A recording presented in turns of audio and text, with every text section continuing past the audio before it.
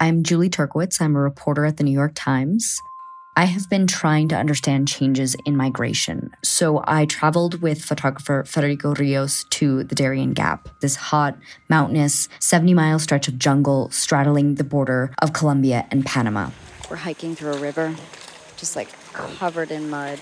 Many used to think that this route was impassable, but thousands have been risking their lives to pass through the Darien, almost all in the hopes of making it to the United States.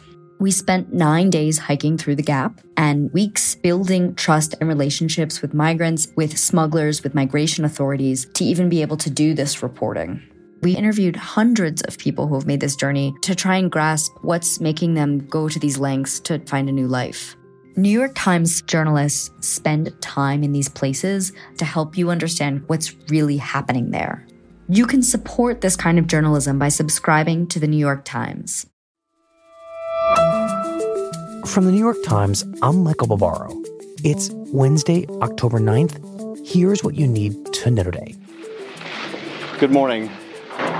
We were informed about an hour and a half ago by the attorney for Ambassador Sondland that the State Department would refuse to allow him to testify today. On Tuesday morning, the White House blocked the scheduled deposition of Gordon Sondland, the U.S. ambassador to the European Union, and a key witness in the House impeachment inquiry. Sondland's testimony was highly anticipated. A series of text messages released last week revealed that he was deeply involved in the efforts to pressure Ukraine to investigate President Trump's political rivals. After Sondland failed to show up, the chairman of the House Intelligence Committee, Adam Schiff, called it an act of obstruction and said he would issue a subpoena demanding Sondland's deposition.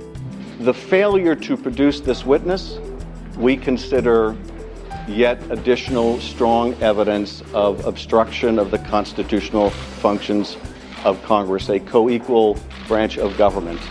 A few hours later, the White House sent a letter to House Democrats saying it would cease cooperating with any element of the impeachment inquiry, calling it an illegitimate effort to overturn the results of the 2016 election. Meanwhile, a new national poll found that support for impeachment is growing. The poll, conducted by the Washington Post and George Mason University, found that a majority of Americans support the decision by House Democrats to begin an impeachment inquiry, and that nearly half of them say the House should recommend removing the president from office. And on Tuesday, the commander of the Kurdish-led militia in Syria warned it would attack Turkish forces if they follow through with their threat to enter northeast Syria, a threat unexpectedly blessed by President Trump over the weekend.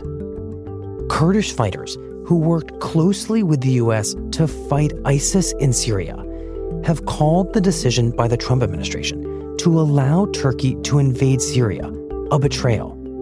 But Turkey remains undeterred.